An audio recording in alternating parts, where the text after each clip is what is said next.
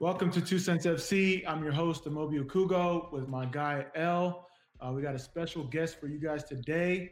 If you guys are new to Two Cents FC, each week we'll be discussing topics from around the soccer world, and I'll be giving my thoughts from the perspective of a pro soccer player. This week we'll be discussing the return of MLS play, promotion, relegation in the Premier League, and the greatest kit of all time. I missed the memo. Everyone else is wearing kits except for me. But without further ado, let me introduce Grego from For the Culture podcast, For the Culture brand, For the Culture platform. Uh, I just want to go out and say thank you so much for what you guys do. You guys really changed the game in terms of media content and what you guys are doing. Shameless plug for the culture. So with that being said, give us the rundown of how it all started. Give us some backstory to you as a person and your team. Thanks for having me on. Yeah, we we actually kind of joke as far as like what for the culture is. I joke as a syndicate. Like we kind of just dabble into a whole lot of stuff. But of course, our main thing is the podcast. We've been doing that for just under 2 years now. It'll be 2 years in October. Yeah, basically the purpose about what that is talking about the intersection of black soccer and black culture and soccer. And basically, what how we got into that after the first season of Atlanta United, uh, a lot of people started coming to me as far as just kind of getting my opinion. I was coming on podcasts just like this, and what I came to realize was that there really weren't a lot of black voices here in America talking soccer like that. And after kind of doing my due diligence, I was like, well, why not us? Me, my co-host Tony Carter, TK, Rashad Kane, like we all kind of just collected over time and really turned this into something that I think I'm very proud of. And I think that just going from my background, like honestly, I was never a huge soccer fan, but I always followed it. Like I followed MLS from pretty much day one, but I didn't really get into like my current fandom until like after the '06 World Cup, and I kind of just went down the rabbit hole and just kept on digging, and it led me to, to Atlanta. It led me to Atlanta United. It led me to Florida Culture. It led me here to you guys. No, respect, and I'm overmatched today. I got two Arsenal fans. I'm sorry, two Whoa, whoa, Atlanta whoa, fans. whoa, whoa, whoa, whoa! No, Don't do that. I had to Don't do fix that. that. Two, two Today's Atlanta fans. today's PSG, but usually I'm United. Okay, respect. Hey, congrats on the game today. Thank you, But thank you, I thank want to ask you, like, because like with For the Culture, and I keep shamelessly plugging it. You know, soccer in America is not as big for the African Americans, but it's starting to make that shift. You you. seen, NFL, NBA guys, going overseas during the offseason. You got Kevin Durant, James Harden investing in MLS clubs. You can see the potential there. From your take, like where do you see it going? Um, uh, Not to be cliche, but of course, especially with our community, the sky's the limit.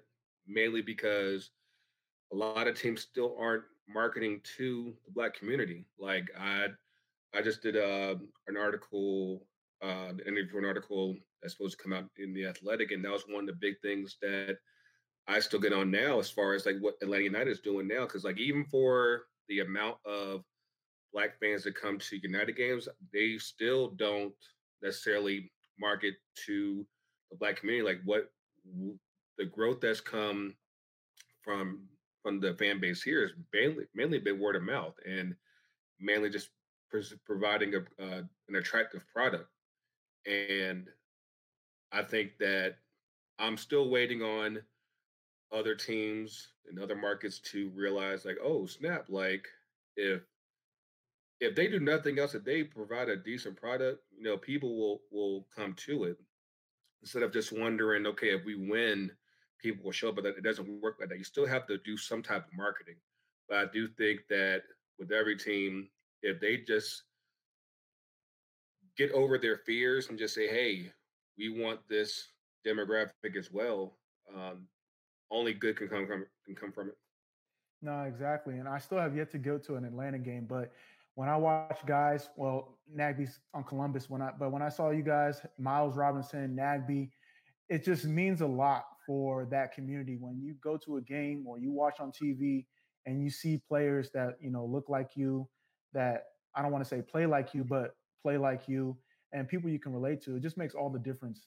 And you Absolutely. guys, you guys do a great job of supporting. And it's not just soccer fans like Grego and L, but you guys you guys get some superstars there as well. Yeah, yeah, absolutely. I think that, I mean, obviously Atlanta has a lot of culture, so to speak, no pun intended, here in the city, and I think that with the Golden Spike that takes place here, it definitely leads for a lot of opportunity that to bring out those celebrities and get them exposure to get laid at a product. I know some of the other MLS teams have done something similar to kind of have the same type of rub, but like we still, we uh, there's so many celebrities that live here just in general, not to mention just the people who are important to Atlanta history that I think that it it definitely only enhances the platform, enhances the profile. No, that's what it's all about. And we talk about like the on the field product, how we can make it better on the field for African Americans, Black Americans. But from a media standpoint, I know me and El were talking off record, sharing some information. There's a media discrepancy when it comes to Black media and soccer. So, Mhm. from your perspective, what are some plans that you guys have moving forward? Obviously, you guys are one of the leaders. You got Black Arrow, you got us coming right behind you guys with Two Cents FC. There's Right. more and more. The Plantain Show with our boy as Yeah, well. yeah, yeah. Um, where do you see it going, and how do you think that we can kind of continue to push this lane? Um, it's just funny because I actually had another conference call a couple weeks back, kind of discussing the same thing, He's tapped and in. and it's interesting because I try not to look at it from at least a black perspective, at least not as of yet, as far as with horticulture specific, because I feel like we're still relatively new and we're still kind of gaining our footing. But at the same time, I do think that we've been around long enough to where uh, I do want to take our platform and at least give, if not fans, the platform. I want to get players the platform because I feel like one thing that does not get enough exposure is just the voice of the players. Like of course we had you on the show last year, and just giving that perspective as far as what you guys see as compared to like how we as fans interpret it goes a long way.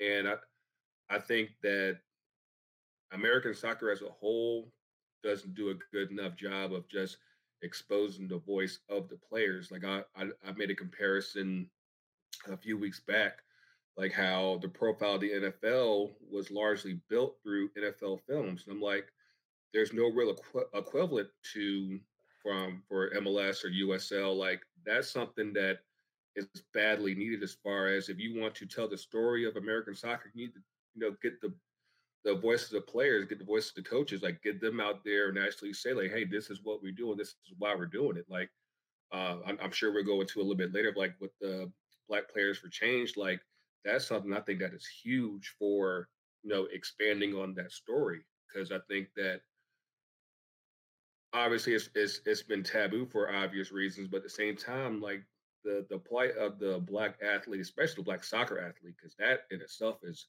a major Yeah. trek in itself. Like I think that that's something that needs to be told. No, you hit the nail on the head, and that's something me and Elle have talked about multiple times. And just want to thank you for being one of the vehicles that will continue to lead that charge. And you were very experienced in the podcast because you led to a perfect segue to our topics. So, Elle, take us through it. All right. Well, as you all know, the MLS tournament just kicked off. So the MLS is back tournament kicked off yesterday with Orlando City versus Inter Miami, and this morning with NYFC and Philadelphia Union. So last night, as you mentioned, Greg, the Black Players Coalition organized an 8-minute and 46-second moment of silence before the game, bringing Black players and coaches from around the league onto the field in a show of solidarity. And today, each player on the Philadelphia Union's roster wore the name of a Black person slain at the hands of the police in place of their names on the back of their jerseys. In addition to that, just some MLS's back tournament news, FC Dallas and Nashville have had to drop out of the tournament due to COVID. And as a result, the Chicago Fire have to move into Group A, from Group A along into Group B, along with Seattle Sounders, San Jose Earthquakes, and Vancouver Whitecaps. So let's circle back to the Black Players Coalition and the demonstration before the first game last night. Yeah, for me, first and foremost, if there's not another game played in the MLS Backers tournament, I would consider it a success because of that, of what happened and how the players came together and really took a stand. And it was funny because people were like, 8 minutes and 46 seconds is a long time.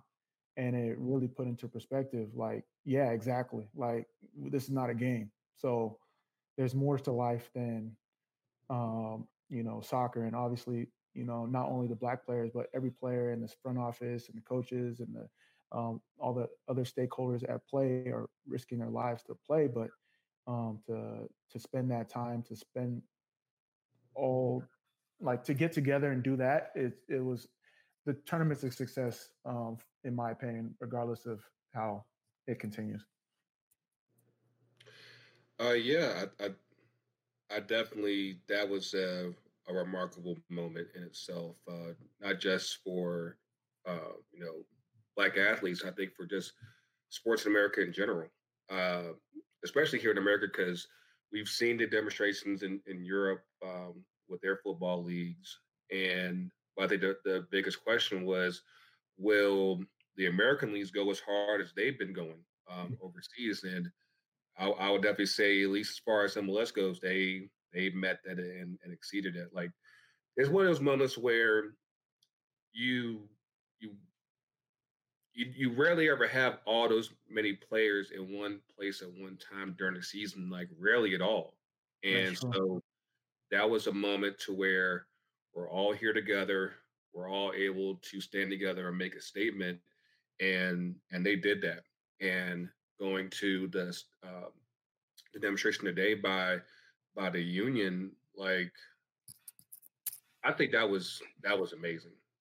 And because of course you always have like what you can do as a league, but at the same time the teams are still individuals, and they can still decide to do their own thing. And I think that them making uh, that that statement was great as well. Like I would think for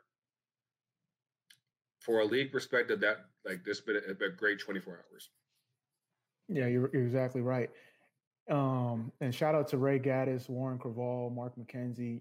Philly has done a great job. I'm not sure if you guys got a chance to see their, MLS's back promo vid, but for them to do that, in addition to recognizing the names of the Black individuals that have been slain, and I feel like they got more in the tank. So I feel like it's going to spark them, and carry over to their play on the field too, because I feel like they've come together and found a bigger perfect purpose than just playing soccer. Absolutely. Yeah, I'm interested to see what other teams do something similar. We've only had 2 games so far, so interested to see who else or what other players opt to, replace their name on their jersey. Yeah, and to touch on what you said, Grego, because when I was watching the game yesterday, I wasn't listening first, so I saw Mhm. all these players. I was like, where? I thought that's what is going on. They're not supposed to have ball boys, and because everyone was wearing the mask. And then I turned the sound on. I was like, oh, yo, this is Yeah, respect. Yeah, yeah. it was really cool to see. Cool. And speaking of that, let's touch on FC Dallas and Nashville. Like it was almost hate to say it was perfect, but it's almost perfect that 2 teams had to drop out. It kind of evens the playing field a little bit more, or evens the groups out a little bit more. What do y'all think about the fact that these teams didn't necessarily handle business in their market, and now they can't participate in the tournament? We actually talked about that during this week's episode. I still question if they'll be able to make it all the way through to August, because like I've heard from like friends of mine that are down there in the Orlando area, like the bubble isn't as solid as people think. You know, like people are still able to get relatively close to where the players are, and of course you never know. Like you're talking about grown men who are got. It's funny because I saw Stephen A. Smith kind of look at the same thing. Like you got needs, and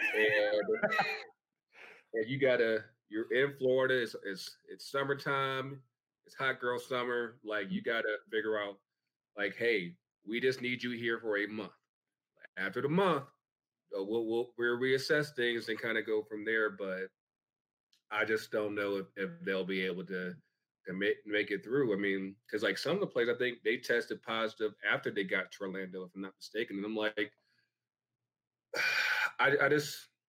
I hope for the best, but at the same time, whether it's people who are kind of coming from their home markets or just people just in Florida in itself is a hot mess. And I'm just like, if they get to August 11th, they'll be an absolute miracle.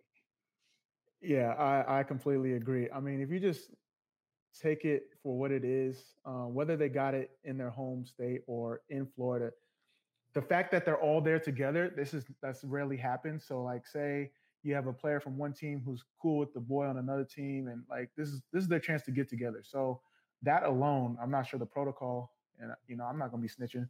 And then from the food standpoint, Florida has good food. Like they're not gonna be eating the hotel food day in. I sure hope not. I sure hope not, because And then if you think of it for the example, like the Orlando players, like you want me to stay in a hotel when I live there, and my wife is like, nah, my kids are right there. They're gonna find a way to sneak out, and sometimes their boys are gonna come with them because that's just how it is. They're gonna be like, yo, make a Publix run for me, man. Like, go do this for me real quick. Exactly. It's impossible to keep. Even like when we were younger and we would be at camps, like youth national team camps or like regional camps and stuff. We couldn't even stay in the hotels. We would sneak to the gas station just to get out because it's going to be interesting. It's going to be real interesting. And like that Stephen A thing, like he wanted to say exactly what we're talking about without saying it. Yeah. And nah, Florida don't listen as is. So exactly. And it's looking like the MLS. I feel like if they had done their due diligence, they probably would have tried to went out to Utah with the women and be like, hey, at least if nothing else, there's nothing to do out here. All we gotta do is play ball and we'll get through this, no problem. Because you haven't heard anything from the women since the tournament started. Like they've been good. So I said, always hope for the best in Orlando. But it is 8 teams versus 24 teams. So it's a lot easier to control 8 teams. You only got to worry about one field, everything like that. But even the bubbles, like NBA versus MLS, like the MLS got the short end of the stick. Like I'm seeing inside of the NBA bubble, and it's looking kind of cushy over there. I'm even hearing it. I'm even hearing that they have access to some, Disney World rides and stuff like that. So money talks. They put money on this, so they get a little bit extra. Yeah, money talks. And like to speak to your point, the NWSL versus MLS. Like I think we talked about it a couple episodes back. Like MLS could have done the regionalized model, like where like West Coast go to Phoenix and Midwest goes to like Kansas City, and then the East goes to Florida, or Dallas. But just budgets and different things like that. No one could have prepared for this moment, and they're making do with what they have, I guess. Yeah. So moving along from MLS, we've been watching Premier League. They've already started back up. Their season's actually about to wrap up. So with that said, there's teams going down, there's teams coming up. So as the Premier League's approaching the season end, Liverpool has obviously locked up the title, but the FA Cup is still in play. So who do you think has a shot at securing that? We got United, we got Arsenal, I think City. Who else? Who's the other team? Don't forget my team in there. Oh, Chelsea. So thank you, please. It's the Final Four, right? Semis coming up. Always considered, like, we were talking about this during the episode as well. Like, Pulisic has been on the money since the restart. Like, you can tell he was working. Like, between him and Bruno Fernandes, like, those have basically been the best players in the league since the restart. And I'm not sure what Pulisic has been doing, was doing like during the shutdown, but he definitely came back with a laser focus and confidence on 100, and he plays like that. And like, cause it's funny because, like, of course, it came out that when Timo Werner's coming over next season, and they kind of left a question mark as far as where that leaves Pulisic, because you still have Tammy Abraham. You have a pretty solid attack, all considering. I'm like, Pulisic's staking his claim, like, yeah, you're not getting rid of me. Like, exactly. This is my spot. No, I really respect it. And this is he's made it known. He's made it known that, like, he's willing to work. He's willing to work hard for his position. And I think it's important that, young Americans see that, because usually you'd see like, all right, I want to get traded, or I want to get loaned out, or I want to figure out a way to move. But he's like a true example of, no, like, I'm here to stay. I'm here to prove myself. And as a Chelsea fan, get Willian out of there, get Pedro out of there. We got the young guns coming now. Pulisic, Werner, Ziyech, Abraham, Hudson-Odoi. Even got the young English dudes too. I'm excited. But I will say, those away kits look like pajamas. Yeah, I don't know. Hey, if the sponsor's willing to pay, we do what they want. So do you think Liverpool is going to beat the all-time record? You think they get that? You think they're focused enough? I mean, there's enough games to where they should be able to do that. I think from my perspective, my thing would be just go ahead and start looking ahead towards next season. Start. Of course, you still want to get your mainstays regular action, but at the same time, start looking at get some kids some action. See like who might be able to be worthy of getting more time going into next year, because it's not like you're going to have a lot of off time. That's true. Going into next year, and I'm like, Champions League starts back in August, correct? Exactly. Yeah. And you're going to need time to refresh your roster, and that probably is going to mean extending your depth. So go ahead and play some kids and figure out, okay, hey, this is a guy I might be able to look at going into next year, because, of course, with next year kind of being the schedule going to be all funky to begin with, you want to basically put yourself in a position where your depth isn't stretched out, and that means like look at what you already have and go from there. So obviously you're a Man U fan. Do you give Liverpool an asterisk for the season because of the restart?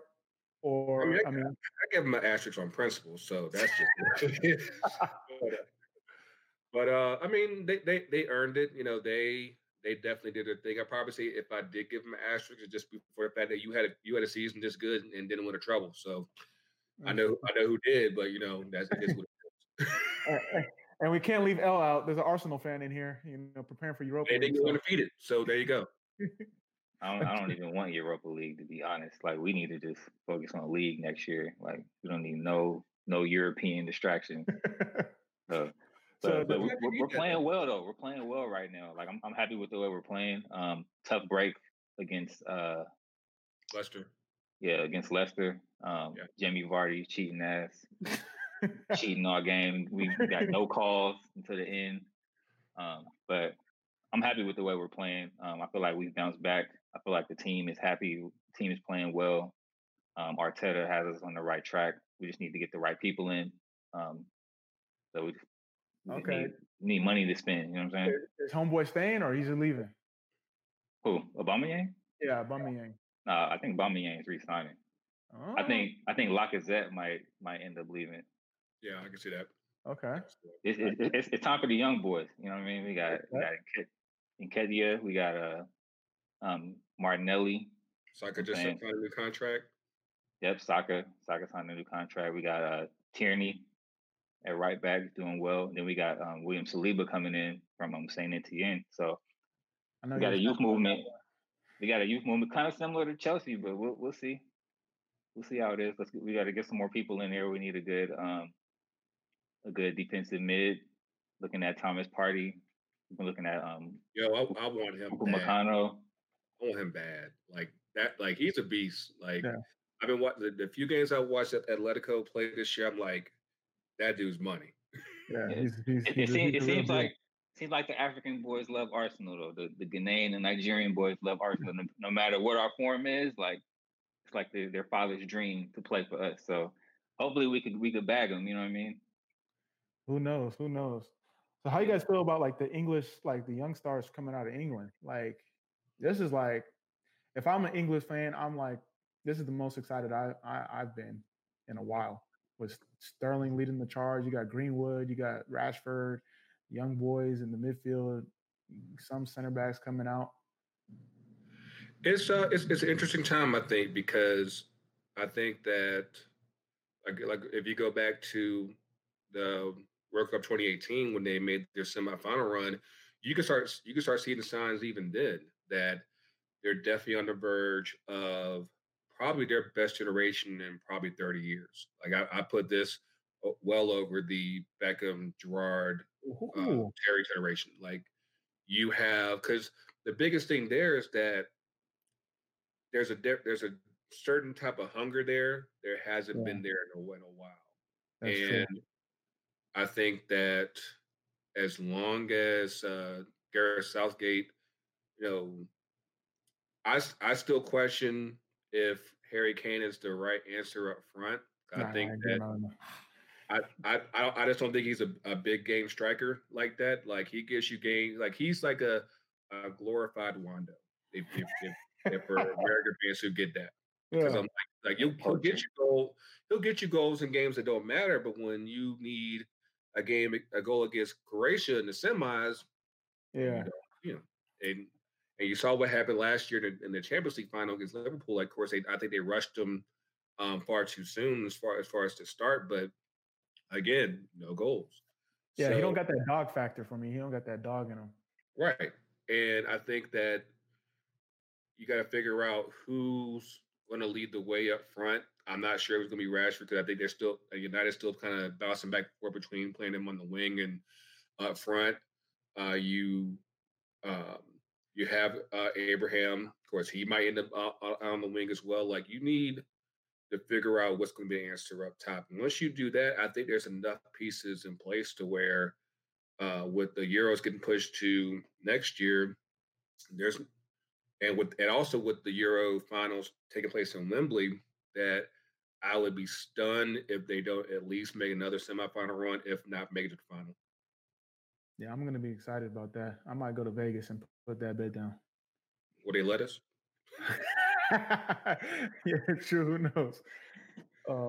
Speaking of young players, though, obviously every year in the Premier League, there's 3 teams that get relegated, right? So right now at the bottom of the table, we have Aston Villa, Bournemouth, and Norwich, who are looking like they're on their way down to the championship. So this is a perfect time to pick off some of their top performing players. So who do you want to see in your squad from those 3 teams? Repeat them again. Aston Villa, Bournemouth, and Norwich. Okay. Oh, I already know my guy, Nathan Ake from Bournemouth. Yeah. That's what I was going to go into. Former Chelsea boy. The Ruud Gullit lookalike. Like because it's funny because they just had an article to come out the other day where Solskjaer saying that we have 7 center backs. So I'm like, how many of those 7 are we really relying on right now? And I definitely think that given his age, like you definitely want to find that consistent center back partner for Maguire. And I think that he could definitely be that guy. He's a left-footed, strong guy. and he's definitely got the speed that Maguire lacks. Like if you saw, um, forgot which game it was last week where Maguire just got burned for a goal. Like you definitely need someone to basically cover behind him in case he gets smoked. So I would definitely go for him. Of course, I've seen the rumors about Grealish as well.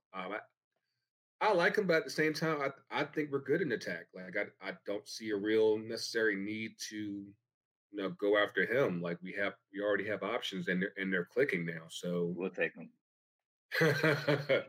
so yeah, if y'all want him, yeah, y'all go ahead and get him. But I'll take Trying to run Ozil off, so we'll take him. We need some help.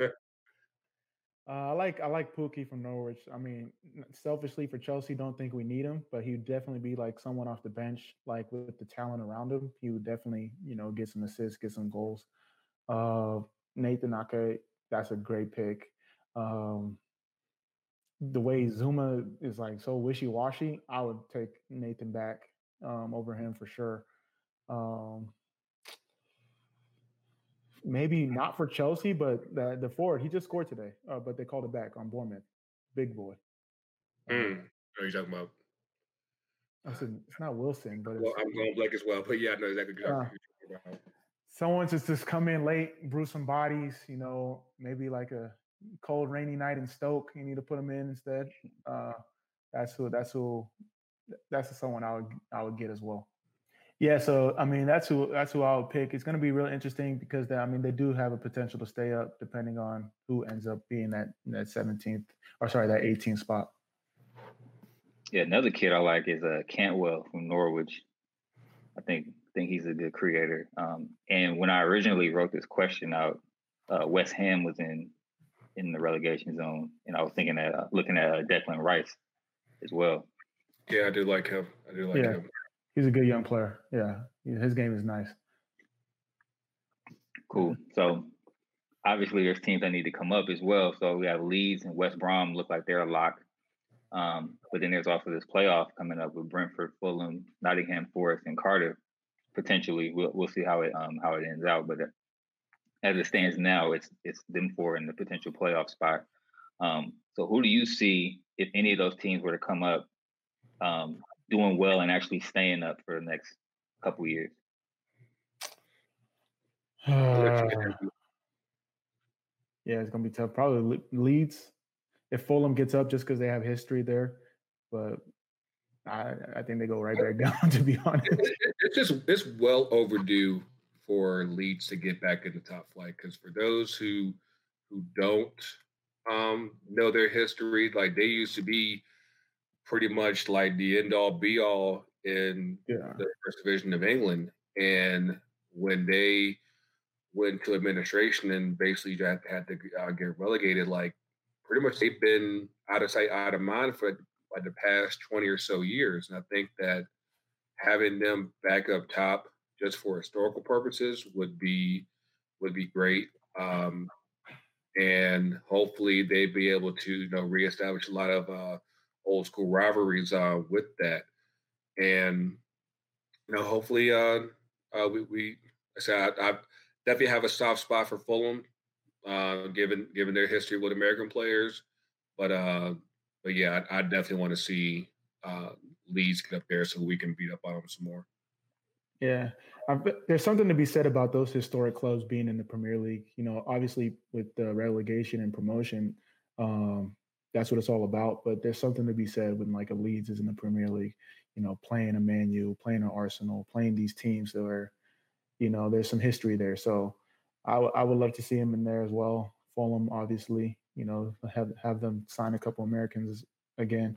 But and then Nottingham Forest as well. Like they got a history as well. Like they used to be European Cup champions. Like there's definitely a lot of clubs down there in the championship that definitely have the pedigree and the history. It was like, oh, like this actually might be something worth watching, even if they might get smoked. It's just the fact that hey, Leeds United versus Manchester United, Leeds versus Arsenal, Forest versus Liverpool. Like that's the kind of stuff that if you know your history, like that would be incredible to see.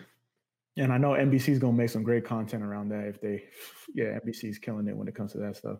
As long as they don't put it on Peacock. Sorry, let me not go off topic. There's too many stream systems, man. Like it's getting on my nerves now. But yeah.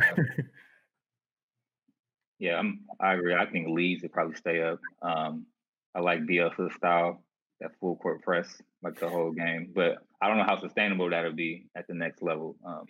You got to get players who are fit and who can kind of handle that. And I don't know if like his players may be fit, but I don't know skill wise they're at the level of the Premier League. Mm-hmm.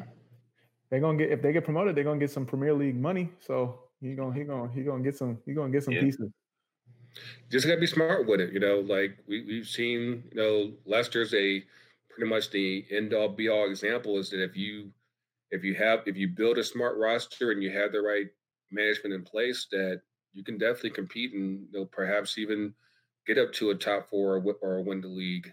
And if you don't, like I said, if you build up, it could happen. It's just in a lot of cases, you are just worried about staying up instead of trying to figure out a way like how can we actually compete to win and stick to it. Because like even like in Leicester's case, they had that year where they went down a bit and then they kind of figured out their footing, and now you see like they're fighting for top 4 again. Yeah, definitely. So speaking of leagues, as a classic club, there's always a kind of fascination with kits, right? So the ESPN recently put out an article of the 101 greatest kits of all time. So they took into account national teams as well as clubs, and home, away, and third alternates had their own individual merit. So on this list, it's 101, so I'm not going to run down all of them. The number 1 kit was the 1990 through 1992 Sampdoria home kit. And some notables on that list that I kind of pulled out at number 98 was the 2011-2012 Real Madrid away kit. That was the all black with the gold trim. Yeah. And number 66, the 1999 Chicago Fire home kit. Number 29, the 94 USA away kit, the denim joint. And number 7, the 91 through 93 Arsenal away kit, the bruised banana. And at number 2, the 85-86 Napoli home kit, the one that your boy Maradona made famous. So what are y'all's favorite kits of all time? I just want to come in and say I'm upset that Nigeria's home kit 2018 World Cup's only at 50. I'm looking at the list right now. That was a game changer. And kit culture is really big in soccer, and I hope they continue to build it out. I mean, you guys are both wearing kits. I feel like it's like the one thing. In the States, there's a time where people were wearing like football jerseys and then like throwback NBA jerseys, but those were like trends. Whereas soccer kits, you can wear them. It's never going to go out of style. So if we can continue to grow that, and like you said, no pun intended, for the culture, do these type of things, that's how soccer grows. I'll give you a quick top 5 for me. Most of them are fairly recent. My number 1's the Netherlands home kit from 2014. Absolutely love it. They went back to their classic line instead of going to the Robo lines which they had like for most of the aughts or OOs, however y'all want to call it. Second is the Flamingo 2014 home shirt. Germany actually mimicked the Flamingo look going into that World Cup that year. Like, we have an inside joke for the culture called Pop a Collar for Justice. It has a nice collar, all that shit. Like, I love it. I'm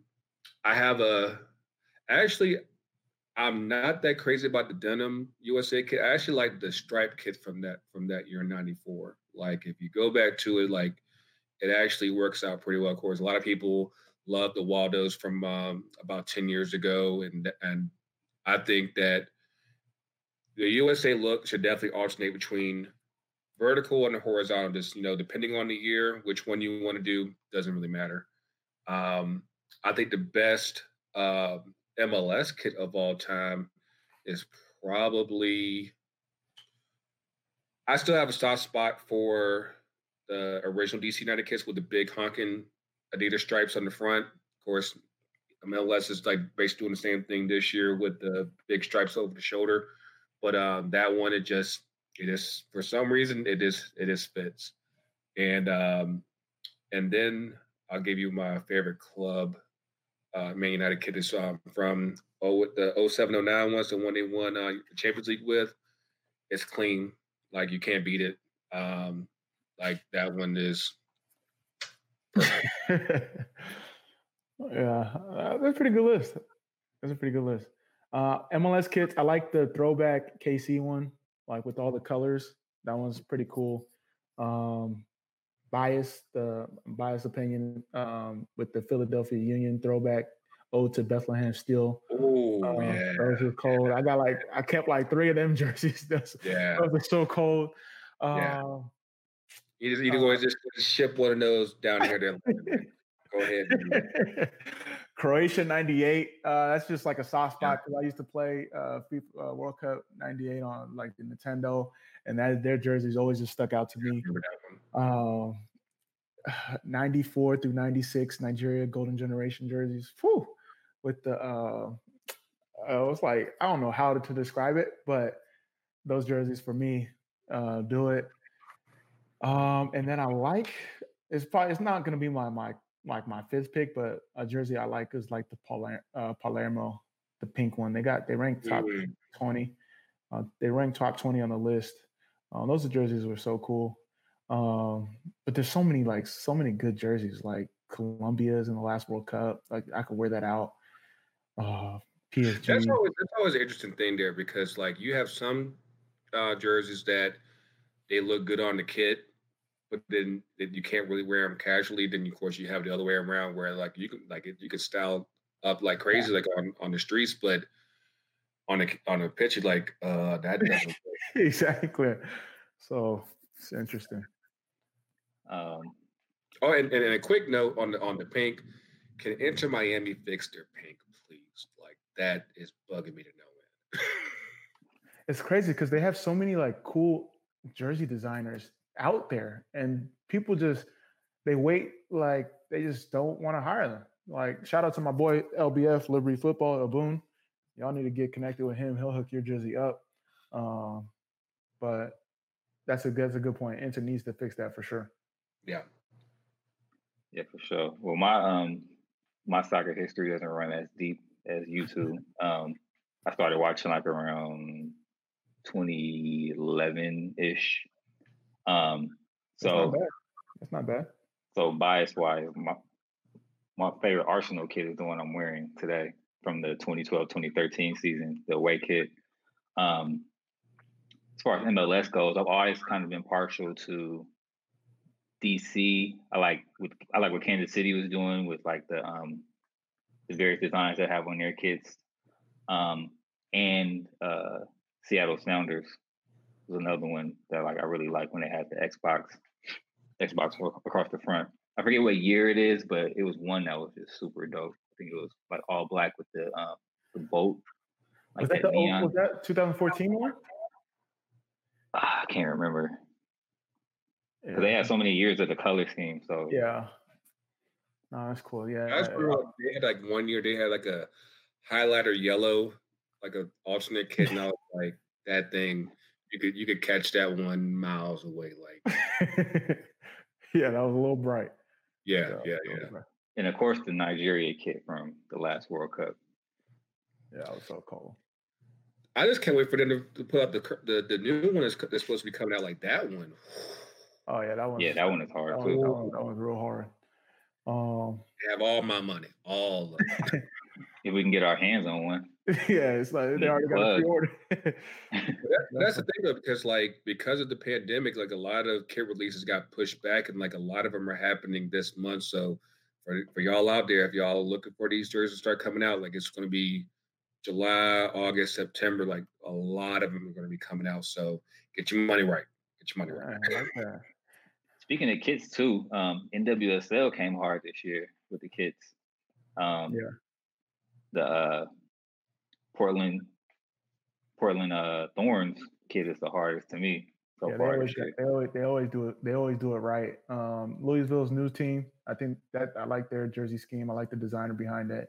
LU posted it on the page, and I just feel like they should just give people free lanes. Like I know obviously Adidas is a big sponsor for MLS, but as long as Adidas is on the jersey, just let them rock out how they want to rock out.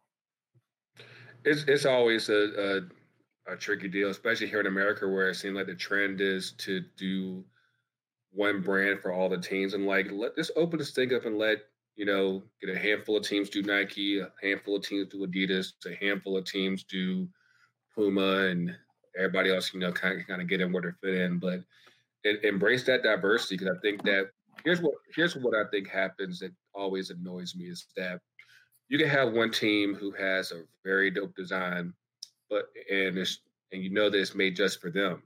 But then you see another team who basically copies the same scheme, and it takes away from the uniqueness of the jersey. And it's like you love it, but then you end up kind of falling out of love it because everybody else copied it too. And that's, like I said, because like whether it's all Nike or all Adidas, I'm like, no, just open it up for everybody. Like I hope that within the next decade we can get to that, to where the teams can just express their own individuality and everybody else ain't biting it. So hopefully we'll get that. No, respect. For sure. So let's move into our my favorite segment of the show. No card, yellow card, red card. For those not familiar, this is a rapid fire segment of the show where I shoot off a question and we get the opinions of the guests, Moby or Greg on minor topics that are worth noting. So we'll jump right into it. So no card, yellow card, red card. Oh, before I go into Greg, I don't know if you're familiar.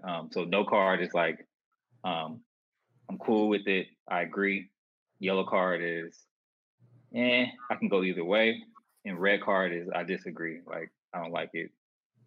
Foul, you're off the field type of situation. All right, so no card, yellow card, red card. MLS's new virtual stadium broadcast package. So if you've been watching the MLS's back tournament, they have kind of a new broadcast package with logos and everything kind of superimposed on the field, as well as this big kind of wall of advertisements in the back. So what are your thoughts on that? No card, yellow card, red card? That's at least a yellow card. Just on like we've got about it on our show a few times, because of course we've seen what the Bundesliga's done, what EPL's done, and what La Liga's done. And I'm a big believer in presentation. And at least so far, of course, they've gone, there's no crowd noise. Of course, it would have been weird because it's not like there's a lot of stands there to begin with. But I think that it's one of those things where you want to put your best foot forward. I'm not sure if they're doing that. That big ass Adidas sign on the pitch definitely ain't helping. But I'll give it at least a yellow card. Of course, there's still time to kind of make adjustments, so I won't give them the full red just yet. But they're definitely going to warn it. Yeah, I just don't like anything taking my eye away from the product on the field, and that's what all these jumbo signs are doing. So I got to give it a yellow card, but obviously taking into account with everything going on, it's a yellow, and I'm going to let them get a couple more fouls in before I. But they get credit for, like I said, of course, with all the Black Lives Matter ads on the LED boards, like they do get credit for that. So like I said, yellow's good. I'll take yellow. Yeah. All right, cool. So no card, yellow card, red card. Journalist Drew Hell's "I can't breathe" tweet in response to Inter Miami defender Andre Red's injury last night. So his tweet is, if you haven't seen it, This is a real I can't breathe moment, not one manufactured by the media. Yeah, that's a definitely red card. Like I saw that last night, and I was just like, it's just very funny to me, like how, especially after everything that's been going on for the past over a month now, and it's one of those things like you need to read the room and see like what exactly is going on, and especially given the fact that a lot of these incidents are happening on camera, and if so, it's not like I find it very incredulous when people still try to act as though this is just some made up agenda. I'm like, this has been happening for decades and centuries, all considering. And like, we have a real opportunity to change this for the better. It might not be everything that we want right now. Of course, we still got an election to address in November. So, message, vote.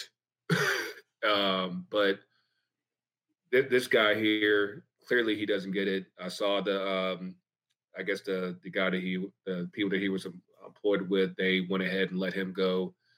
I'm like, that type of energy just does not help the conversation at all, and it's best that he's not a part of it. Yeah, this is a definite red card. It's like red card with multiple games added on. Yeah, and it's not for the fact that he made the tweet, because like you said earlier, like word to Joe Budden, read the room, but he doubled down on it. Yeah, he did. Doubled down on it, and then he even like is like glorifying the fact that like he made more money in the past day or 2 days than the last 4 months because he was able to.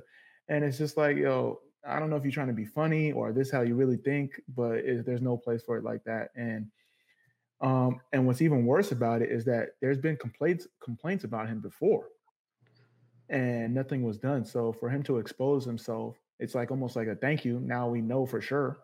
We don't have to wait for any internal protocol. Like, bye. But it's just really crazy. Yeah, I'm pretty sure that the outlet that he was working with, I'm pretty sure at 11:30 at night on a Wednesday, they weren't thinking like, you know what, we might have to, let this guy go. Like they probably thinking like, hey, we just want to enjoy this game, enjoy MLS is back, and then all of a sudden we gotta clean this stuff up. Like nobody wants to deal with that stuff. Exactly. It's just really crazy. Yeah, that's all I got for this week, though, guys. Nah, thank you so much, Grego, for coming on. Where can we find you? Yeah, you can find For the Culture on pretty much all the major platforms at FTC UTD. If I can, just give a quick shout out. Of course, here in Atlanta, there was a young girl that was shot over the weekend, Sequoia Turner. She was actually with the Soccer in the Streets program that my co-host is a director of. And on our socials, we have information on how to contribute to her memorial fund. So a GoFundMe account, and hopefully our thoughts and prayers are with her family at this time. But yeah, of course, Instagram, Twitter. We managed to have a TikTok, but we don't post anything on there. But we're still there. But yeah, we try to have a good time. We try to do our best to inform, spread love, and and spread knowledge.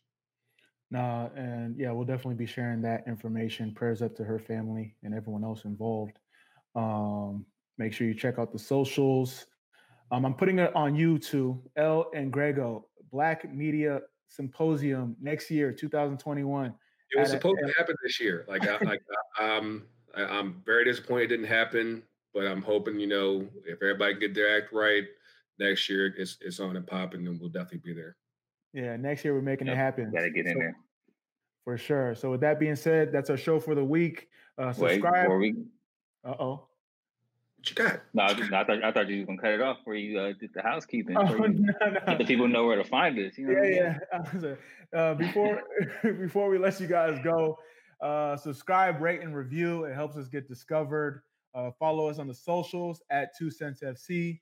We everywhere where you get your news, content, gossip, soccer information. Check out our merch at 2centsfc.shop. COVID Cup champs. Yeah, COVID Cup champs. Definitely. We got a special shirt for the MVP of the tournament too, if you guys last that long. It helps to support the show. El just sent me some prototypes for some scarves we got coming out. You're gonna want to see those. And then tweet us your comments on the show, any topics you guys want us to discuss. Once again, we'd like to thank Grego from For the Culture coming on. With that being said, we out. Peace.